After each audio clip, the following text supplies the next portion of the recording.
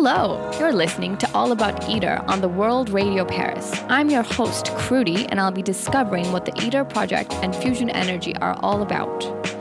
ITER is one of the most ambitious energy projects ever attempted.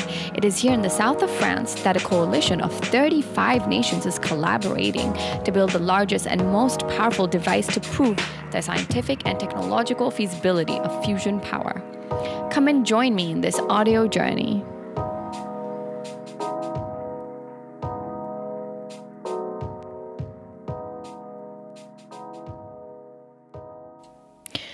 Welcome to episode 2 about the world's largest scientific experiment, ITER. Currently, we live in a diversely multicultural world that has become globalized in every direction through technology, communication, food, art, fashion, and of course, science. ITER as an organism truly embodies this spirit of diversity and globalization at its core.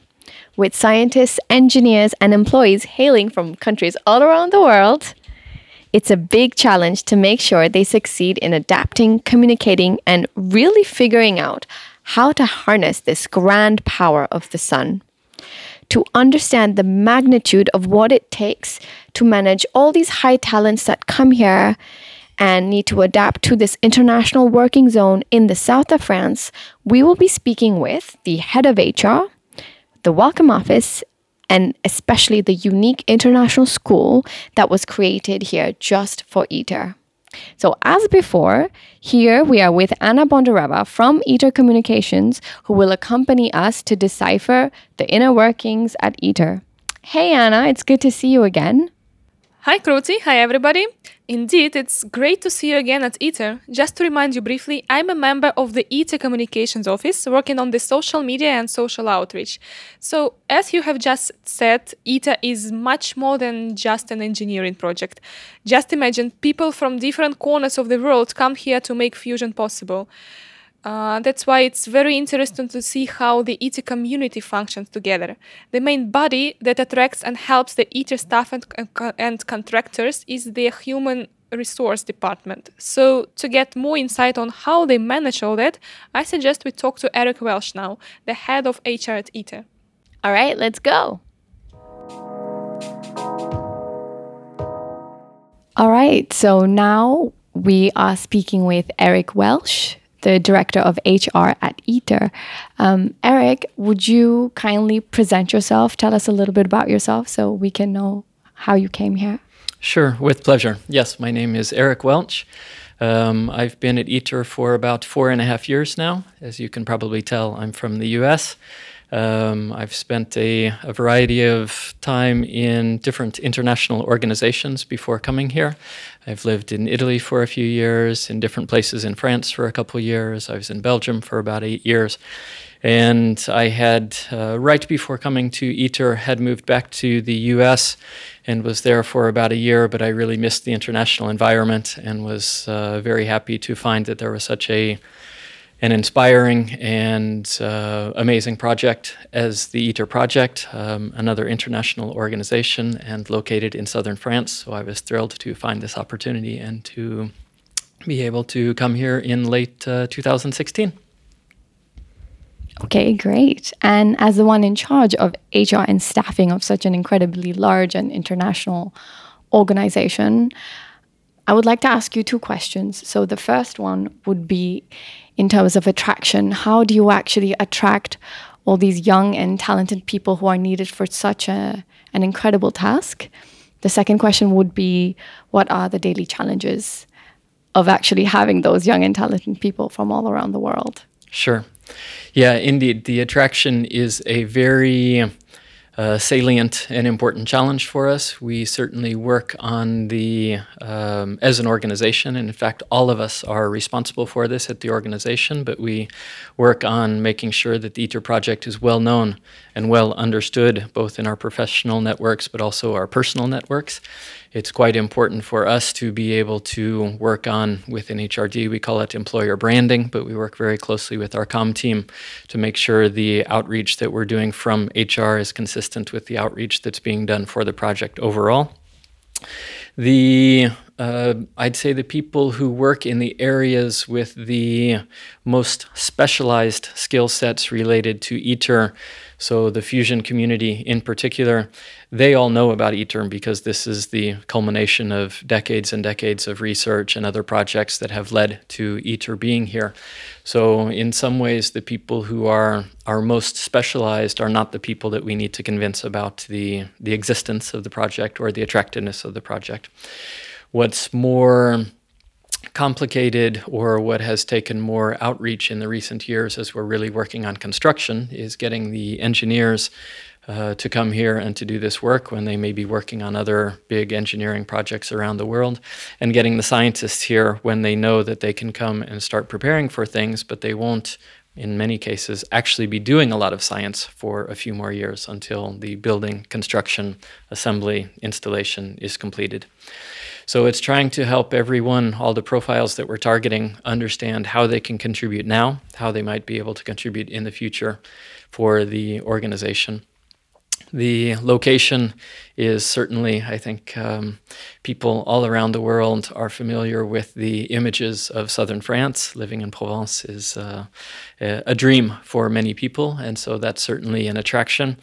The reality is that it's not necessarily a big city when people move here with their families, or when a lot of people are overseas or expatriates for the first time. So we have to make sure that they feel welcome, that they understand the type of support that we have available for them on the project, and that they understand what daily life is going to be like.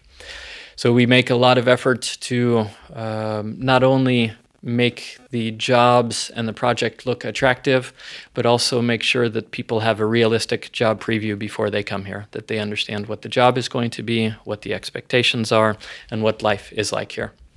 And then we can take an informed decision about hiring them, and they can take an informed decision about coming here. Could you give some figures about what nations work here and how many people of different nations actually come to ITER? Sure. We have about 1,000 staff members currently. We have 7 ITER members, as you are probably aware. We don't necessarily track nationalities, and especially within the EU, which is a member, so we don't necessarily break it down. But as a rough estimate, I can tell you that about 2/3, about 64% of the staff are from the EU. About half of those are French, and half of those are from other nationalities within the EU. And then the other members are distributed. We have about 9% from China, and then smaller numbers from the rest of the members, from the US, from Russia, from Korea, from Japan, and from India. And so ideally, the ITER agreement actually says that there should be an adequate representation of the members. That adequate is not defined in any specific way, in any numerical way. Our interpretation or our target of that would be that the budget contributions of the members should be reflected in their staffing. So for the EU, that's 45%. For the other members, it's 9%. So the ideal would be for us to have about 9% of all the non-EU members in their staff representation. We're close to that for some, we're not so close to that for others, but it's really a challenge that is, I'd say, shared not just by HR for sure, not even by the IO staff, but for all of the domestic agencies and everyone who contributes to ITER around the world. It's important that they understand what we're doing and that they can provide good qualified applicants who would be interested in being here. And what are the biggest challenges for those who come to ITER to work here, especially for those who come from outside of the EU? Yeah. I think it'd be easy to divide them into professional and personal challenges. The professional challenges are significant. It's an incredibly ambitious project. We're doing first-of-a-kind things and things at a scale that's never been done. So the technical challenges, the complexity of this machine and of the project itself is incredibly high. And so the professional challenges are very rigorous, I would say. And then the personal challenges, it really depends on the person and the experience that they have. So it depends on if they're a first-time expatriate or they've been expatriated other times. It depends if they speak French or not. One of the differences with ITER as an international organization compared to many international organizations in Paris or Brussels or Vienna or anywhere else in the world is that here we have people living in a lot of small towns. There's not necessarily a big expatriate community in these different towns. And so there's a relatively high requirement in order to integrate, to be able to understand the local language. Whereas in a lot of big cities where they're international organizations, there's a big enough expatriate community that either in people's mother language or in English, they can get by without necessarily knowing so much of the host country language. Are there any specific requirements apart from professional background and language, as you've just said, for those who come here? The requirements are very much job specific, so it depends on every specific job, the type of background or the type of education that people might need to have. Another thing that's quite interesting, of course, in the different member countries, the educational systems are very different. And so even in the EU, it's been a big challenge over the past decades to find educational equivalencies and to have a harmonized grid of education levels. But if we expand that to the rest of the world, it's certainly very different. So we've had to be quite creative in the way that we, I'd say, give credit for education or experience when we look to hire people. There's a technical requirement for all applicants to be nominated by their domestic agency. So anyone who applies here has to receive a nomination, an endorsement from their domestic agency that their candidacy would be supported. That's a bit based on the technical qualifications of the candidate, but also a confirmation that they are coming from that member, from that country. So Eric, going back to what you talked about, the daily challenges that some of the expats feel when they move here, you spoke specifically about the language courses, for example, as well as the people who come in perhaps with young kids. Can you tell us how is it that they actually maneuver here and kind of go over those challenges? Sure. Yeah, it definitely is an important topic for a lot of people. On the one hand, within the ITER organization and the ITER project, we only have one official language, English. So that's, again, a bit unusual compared to other international organizations. So people have to be able to speak English to come here. But to be able, as I said, to be able to really integrate into the local communities outside of ITER, it's very important to be able to speak French. So we offer language courses to both the staff and their families. There's also certainly for people who are coming with children, their education is incredibly important for them. The education system, of course, in the different countries, as I said, is very different, especially for young children. And it's not possible to duplicate every national education system here. But as part of the headquarters agreement to host the ITER site, France agreed to have an international school. And so we actually it's part of the French national education system, but it has an international curriculum. And so we're able to have courses in different languages for the children of the ITER staff and other collaborators that are here. So that's a very attractive aspect for the families when they want to come here. And what about the adults themselves when they need to integrate into the little towns, like you said, when they move here for ITER itself? Sure. Yeah. And I think given, again, that we're not located in a city, people decide a bit where they want to live depending on their various personal situation and priorities. So some people may want to live in Aix-en-Provence because they want to be in a little bit bigger town, or even in Marseille. Others would want to be closer to the school, and so they may live in Manosque. And other people, especially if they speak French or they're comfortable in smaller settings, they may live in any of the countless beautiful villages in the area. So language classes are available. French language classes are available for the staff and for their spouses as well. There are also quite a bit of a large number of activities that are available to help them understand a bit better the culture. So the way different locations have developed, the history of different places here, what a French market is like, different types of French food, and exploration, better understanding life here, basically. So there's again, as part of the hosting agreement, the Agence ITER France was set up, and they have a welcome office which provides a lot of administrative support, first vis-a-vis the French government and administration for the staff and their families, as well as to make sure that the staff really do feel welcome and that they can integrate successfully here.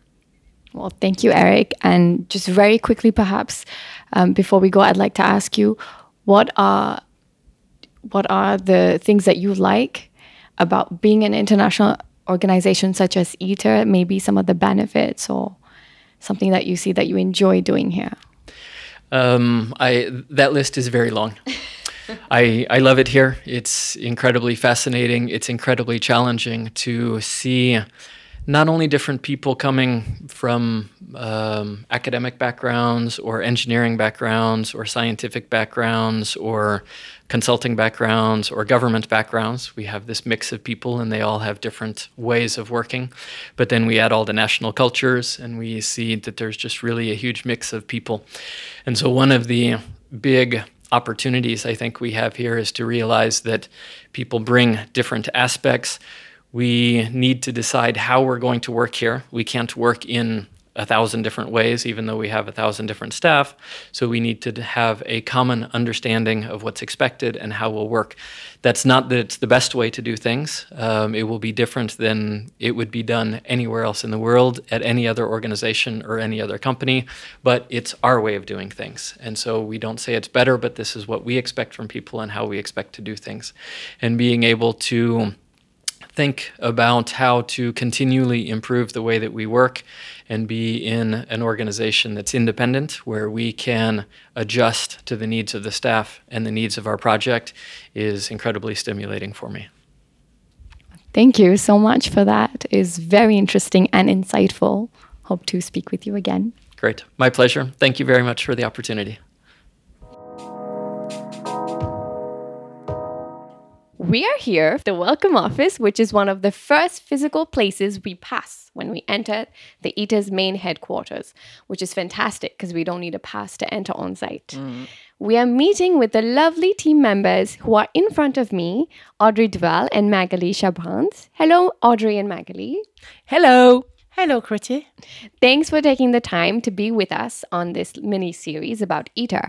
Can you please introduce yourselves and tell us about your roles here at the Welcome Office? Okay.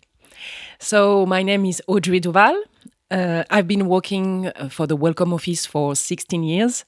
I'm very lucky because I was here at the very beginning of the project, which is a huge and great project. I'm a relocation manager at the Welcome Office. We are two, with my colleague, Lorpat, and which means that we are the direct contacts to the ITER staff and families even before their arrival onto France. Hi, I am Magali Chabrand, and I work at the Welcome Office for 10 years now. I'm in charge of the language program that we offer to the ITER employees and their families. Oh, that's fantastic. It sounds very interesting. Can you tell us further, what is the mission of the Welcome Office? As the host country, France had different commitments to be in support of the ITER project, such as the preparation of the ITER site, the construction of the headquarters, and another one big commitment was to welcome the ITER staff and families, to help them with their relocation and settlement in Provence. And this is the reason why the Welcome Office is a French entity which belongs to the CEA, the French Alternative Energy and Atomic Commission. And in fact, the Welcome Office, we depend on the CEA department called the Agence ITER France. And since the beginning of the ITER project, the Welcome Office has designed a welcome package so the IO staff and families can benefit from assistance and take the opportunity of this expatriation to make the most of it. Okay, cool. So what does that mean concretely? In which ways do you help and support the employees that finally move here to France?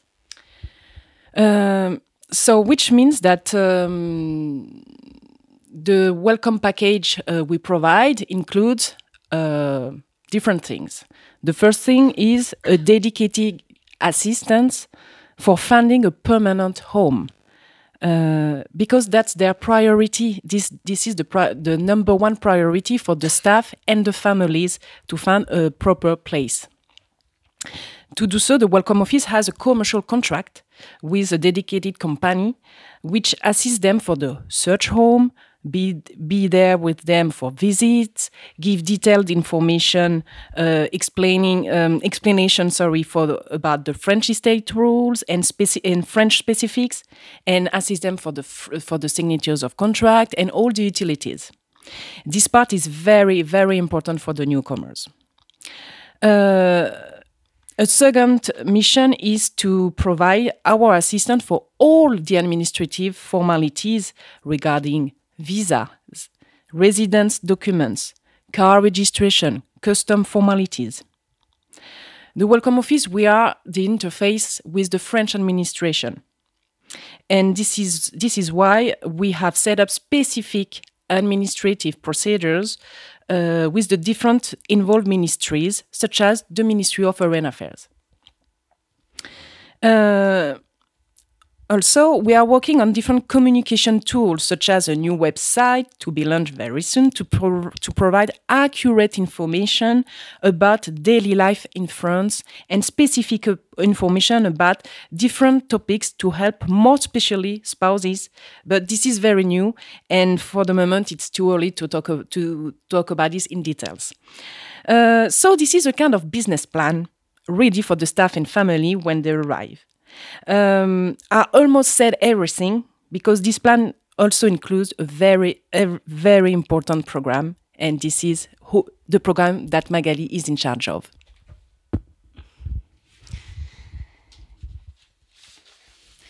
Yes, so to help the newcomers and their family who come to work for the international organization, the Welcome Office runs the French language program. So the Welcome Office of the Agence ITER France is offering to all ITER directly employed staff and their spouse or partner the possibility to learn French in a dedicated program for 2 years or until they reach the level B1, which is the autonomous level, to be able to talk in all kinds of situations. So the ITER staff can learn French on site during lunch break or in Manosque or in Aix-en-Provence in evening course. The spouses and partners can learn French in Aix-en-Provence and in Manosque in the daytime or in evening class also. So this program is very helpful to learn French, of course, and feel better in their new life here, because outside of ITER, they need to be able to exchange, to go to the store, to go to the doctor. And if they don't speak French, it's really difficult for them to adjust. Also, before the COVID crisis, the Welcome Office organized the event all year round. Like we used to do welcome seminars for the newcomers every month. We organized a networking coffee break with the spouses and partners in the cities around. We had a Christmas celebration party, galette des rois, diploma ceremony for the French learners, and also we organized many workshops about subjects like making a French resume or looking for a job in France, mainly for the spouses that are living here but that are not working sometime. Also, every year we invite all the French learners and their family to French Language and Culture Day that we organize near Moustier-Sainte-Marie in a very beautiful place.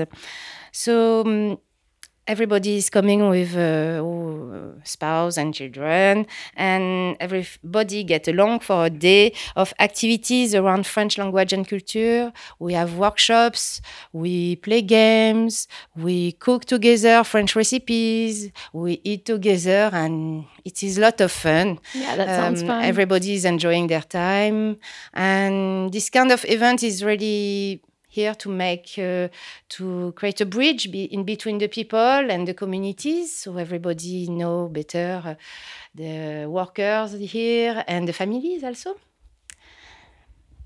In parallel to this French program, we also run the peer-to-peer program. So as the name is saying it is run by peers, so colleagues here on site. And this program is aimed at sharing the language and culture of the ITER members.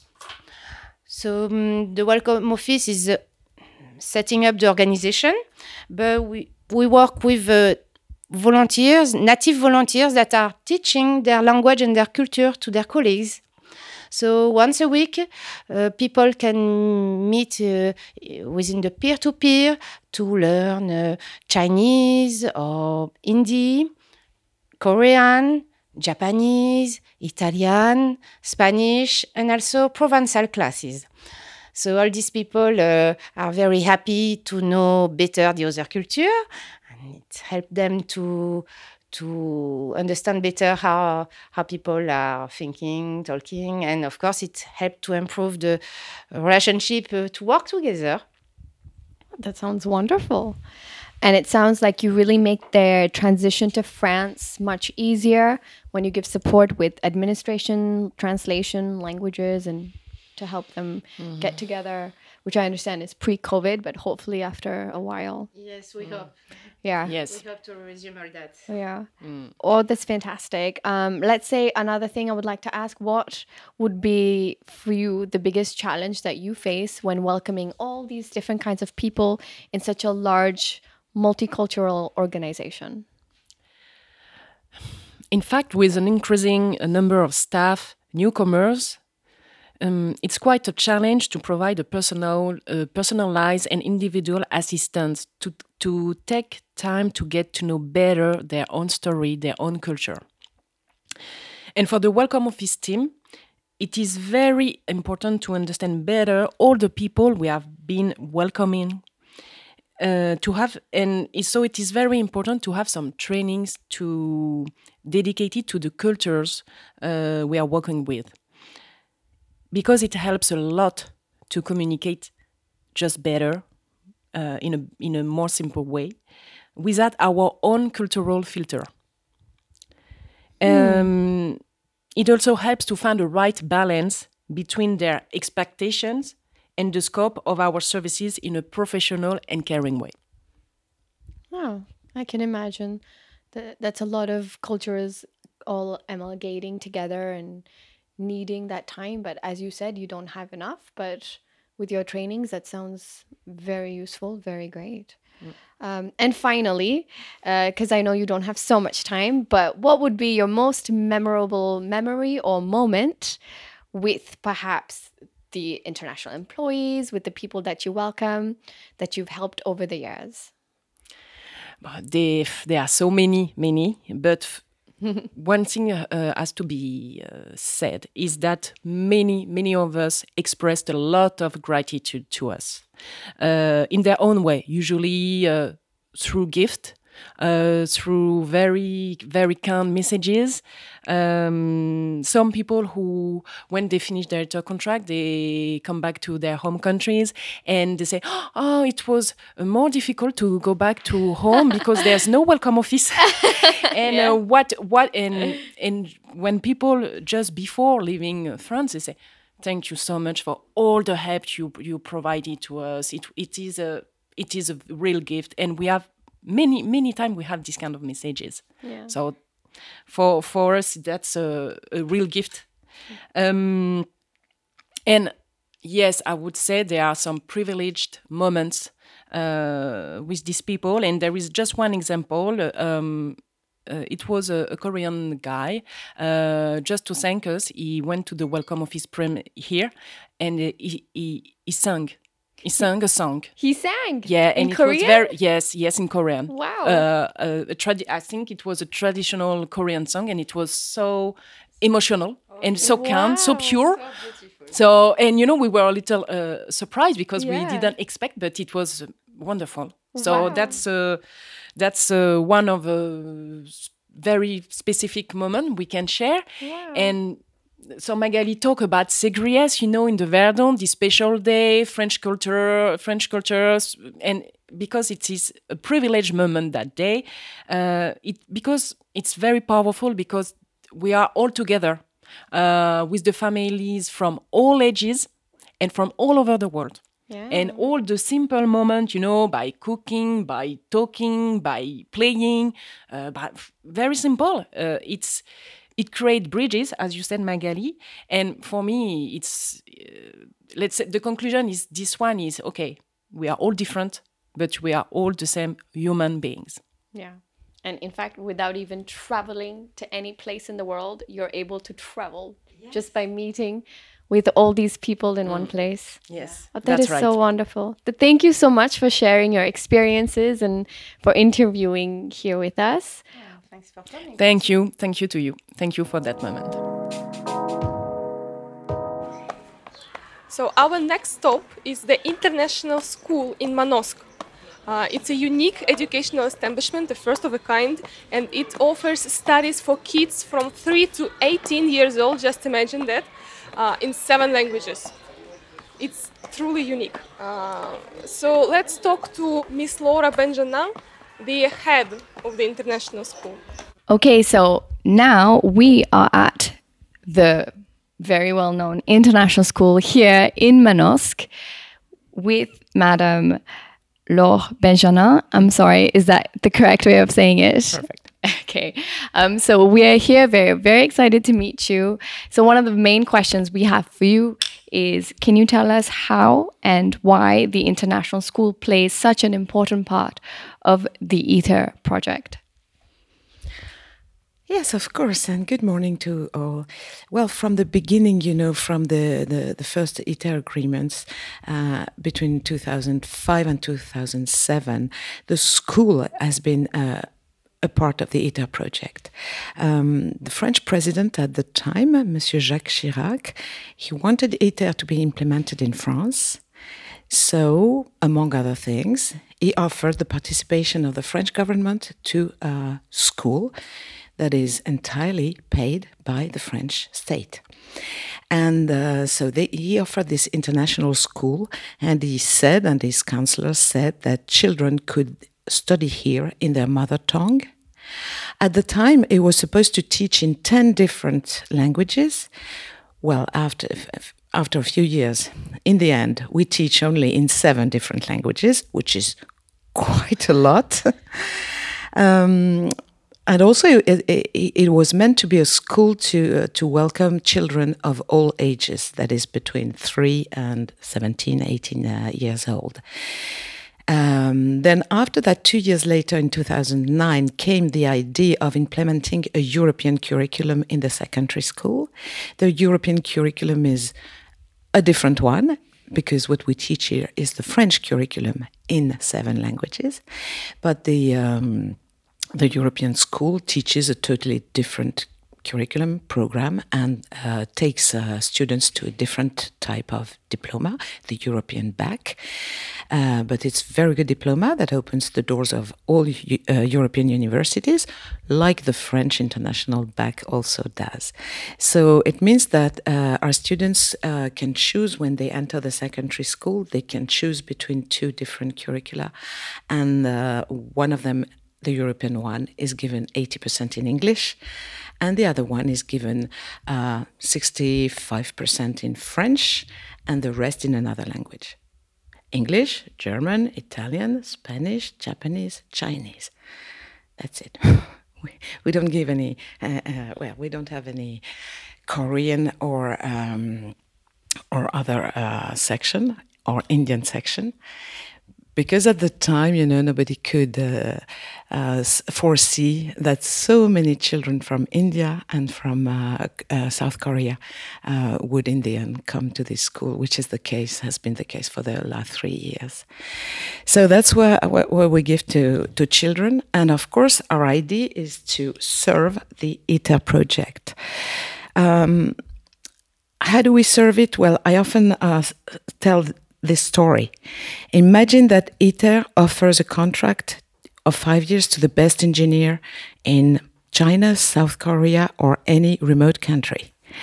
And ITER really wants this person that they have chosen to contribute to the project and settle down in the south of France, of course, with his family.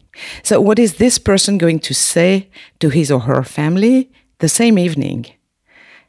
Dear, darling, honey, we're leaving to France. How about going there and being part of a wonderful, scientific project?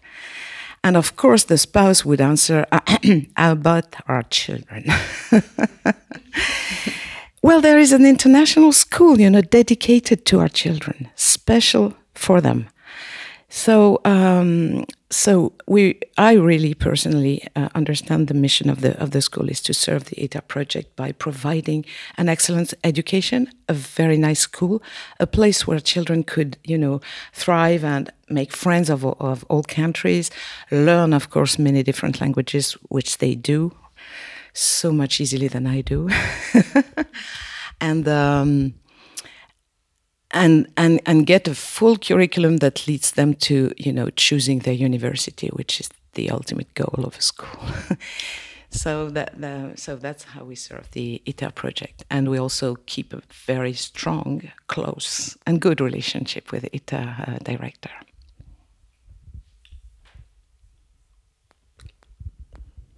Okay, and originally the school was founded for the children of ITER employees, but today it welcomes many local children as well, right? Can you tell us a bit more about the bilingual education program and its benefits for both groups? First, I'll make a quick update. This year, the proportion of ITER staff children is around 65%. So the majority of our children come from the ITER project. It was not the case 8-10 years ago at the beginning of the school, because ITER was still small. And so the school had to could welcome children from around, children from France, children from, couples who came back from a foreign country with another language and so on. Now it has become almost impossible for them to enter the primary school. 90% of the primary school children are ITER staff children. And in the secondary school, it's a little less, but still, on the whole, it really has become the ITER school, which it was not really a few years ago. Then, the benefits of a bilingual education, wow. I could talk for hours, but I'll make it short. Being bilingual, it has been shown, in scientific studies that being bilingual, particularly when you start early in your childhood, makes your brain more able to focus and memorize. And these two very important qualities or abilities are essential if you want to study, and also if you want, just to develop yourself. So this is the scientific part of it, but I would also stress the cultural part of it. That is, what is interesting here is the fact that by sharing different languages that you don't speak at home, you share a world that is yours. Imagine when you're 12 and you speak French with your friends, which is a common language here among children, because some of them study in Japanese and some of them in English and but all study in French. So French becomes the common ground and the common language of all of them. And then, of course, English, because they will study also English. Some in English and some study English as a second language. So with these two foreign languages that they don't speak at home, they build a sort of, a community that is different from what they live in their family, different from what they have left in their country, and also different from what is around them in France. So that is what builds, strong bonds between the kids. It builds an identity, the feeling of being really different. Maybe they don't express it because they're young and they're not, thinking about it, but I'm thinking for them. But what I see is this: they have this secret language like between twins, a language that no one shares around them. They speak English and the French people don't understand them. They speak French and they can hide from their parents, which is great when you get 14, So this is what is building a special community here. And also the fact that our teachers also are native. So they come, the children, they come for roughly 30 different countries, but the teachers come from 18 different countries. So there's also, this sort of mix in the teacher's body. So the teachers bring them, also their culture, their way of talking, their way of teaching, their way of presenting the works they have to do, which is a little different in France, in Italy, in Spain, and in England and all that. So they have to adapt constantly. And when you adapt constantly, well, you get, quicker and a little bit maybe better in your studies. Then we also not in the COVID era, unfortunately, but usually the school year is full of events of all around the world. So I remember the first thing I did here when we heard the first time about this virus was to cancel the Chinese New Year that was supposed to take place, 10 days later. So it was in January. And it was really such a heartbreaking but I had to do it, and then I understood that it had been a good idea, and all these events have been, of course, cancelled since. But we are working and hoping that next year we can go back to the normal life in EIPACA, in the international school, which means not only the Chinese New Year but all sorts of pleasant events. Some of them are national, like Chinese or German Day or things like this.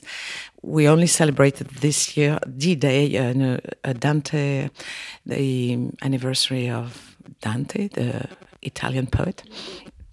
That's all we did, just singing around, and so we hope that yes, it will come back. The many different events that we share together. Some of them national, some of them international, like Christmas or things like this. It sounds just as a perfect project, but could you also talk a bit about some challenges that you're facing here in the school? Yes. I would say there are two main challenges. The first one is to have under the same roof people from 30 different countries, cultures, languages, and all those families have their own idea of what a good education is. And let's say that the American way of seeing things is quite different from the Japanese one. So we have to find a path, in between, and to explain, and re-explain all the time.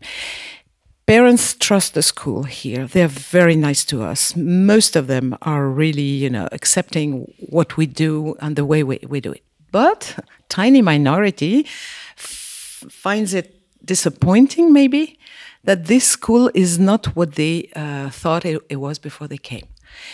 For instance, some of them thought that international meant English speaking, because it is the case in the rest of the world.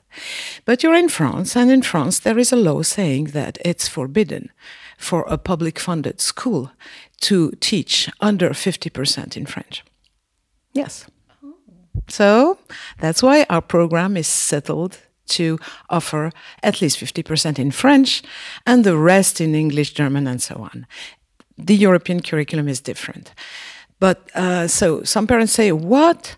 He or she or my children have to learn French? What is this language? Sorry, yes. So this is also a struggle that we have to, lead every day to convince people that French is the language of this country, the host country. So it's very important for their children and for themselves, but they're adults, they do their own, make their own choices. But for their children, it's very important if they stay a few years in France, that they understand this country, the country they live in, and they can, make friends and integrate in another culture. which is not always easy. And the second challenge is to have under the same roof children 3 years old and 18 years old and all in between. But this is something that I'm used to because I used to work in French schools abroad, and French schools abroad are all of this type, very international, and also from nursery school to high school. This is also difficult because it means a lot of adaptation to, the rhythm of work, even of walking to the canteen is different when you're small and when you're older. The activities that they like are different. Their teachers are very different. They see things, from their own point of view, and they have sometimes a little bit of difficulty to communicate with each other. And then what else? Well, the relationship with parents is usually good. I try to communicate a lot. I answer questions every day and try also to reassure them that we're taking good care of their children, but also listening to them because sometimes they offer, new ideas and why not? So the parents we have elected parents, elected by all parents, with whom the dialogue is every day or almost every day, and they help us a lot, build a new, better idea and also improve here and there the little things that need to improving. Because as you said, the project is wonderful, but then living with it or have it live every day can be exhausting. But talking about you actually yourself and your journey here, I really wanted to know. As you said, you've worked with other schools in the past. How did you actually end up here as the head of the international school, and perhaps your journey here? If you could tell us briefly. Yes. So I used to be a teacher. I was a French teacher. Okay. And then after a few years, I decided to change. And, in the French system, if you want to change, you change. You cannot be a teacher and a director or manager or anything. Choose. So I left the classroom. That was 20 years ago this year. Then I started, in Lyon in France. And then I asked, because there is a huge network of French schools abroad, 500 of them. So I asked if I could go abroad. And I'm a lucky person. So I was lucky enough to go to Canada to spend 5 years in Montreal with my children, where they studied and started their lives. And then I came back to Europe and I went to Spain, and where I spent also 5 years. And after 10 years, I had to, French rules, had to go back to France. And there was no, I didn't know, I had heard of this school when it was founded through, an article in the press. And that was the only idea I had, that there was a school in Manosque. So there was no international school available in France because they are so little, so such a small number of schools, of international schools. So I said, well, I'm going to take a year off, to think, make new projects, and get a new start in life. And then it was the end of the year, it was June, when someone told me, have a look on this website. And I saw they were recruiting a headmaster just this week. So I'm just a lucky person. And I'm the luckiest of all to be here, because really when I discovered this incredible system, it's absolutely unique. It doesn't exist in France, it doesn't exist abroad. So it's really a challenge, a very interesting challenge for a manager to come in this type of school. And I still enjoy myself every day. Well, lucky and definitely very deserving. Thank you so much for your time. You're welcome. Hey, listeners. So today's interviews with our 4 guests were in fact very revealing and insightful. I hope you learned not only about the intricacies of ITER's international and multifaceted human factors, but also the experiences that people live through here when moving and living a different life. whether it's revolving around scientific passions, the expat life, or bilingual education for children, as we heard with Laura Benjannin. Though the challenges that the ITER employees and their families face on a daily basis are varied, so are the rewards to overcome them.